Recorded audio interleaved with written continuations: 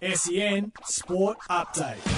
I'm Anna Pavlou and this is your SEN Sports News Update for car sales. Everything you ought to know. Geelong have started their AFL season off in style, defeating Essendon by 66 points at the MCG yesterday. On debut for the Cats, Tyson Stengel kicked 4. But the win may have come at a cost, with touted forward Jeremy Cameron sent to hospital with suspected broken ribs after a knock in the forward line. Patrick Dangerfield was back to his best for Geelong, collecting 31 touches.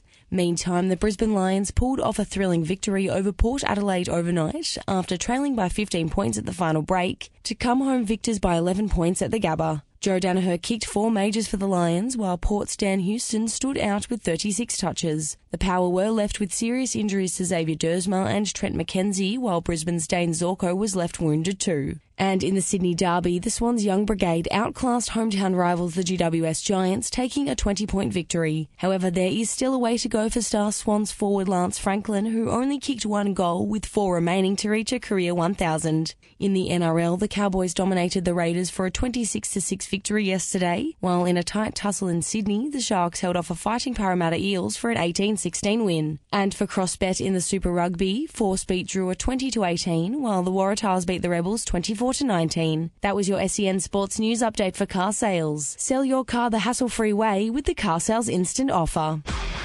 SEN Sport Update.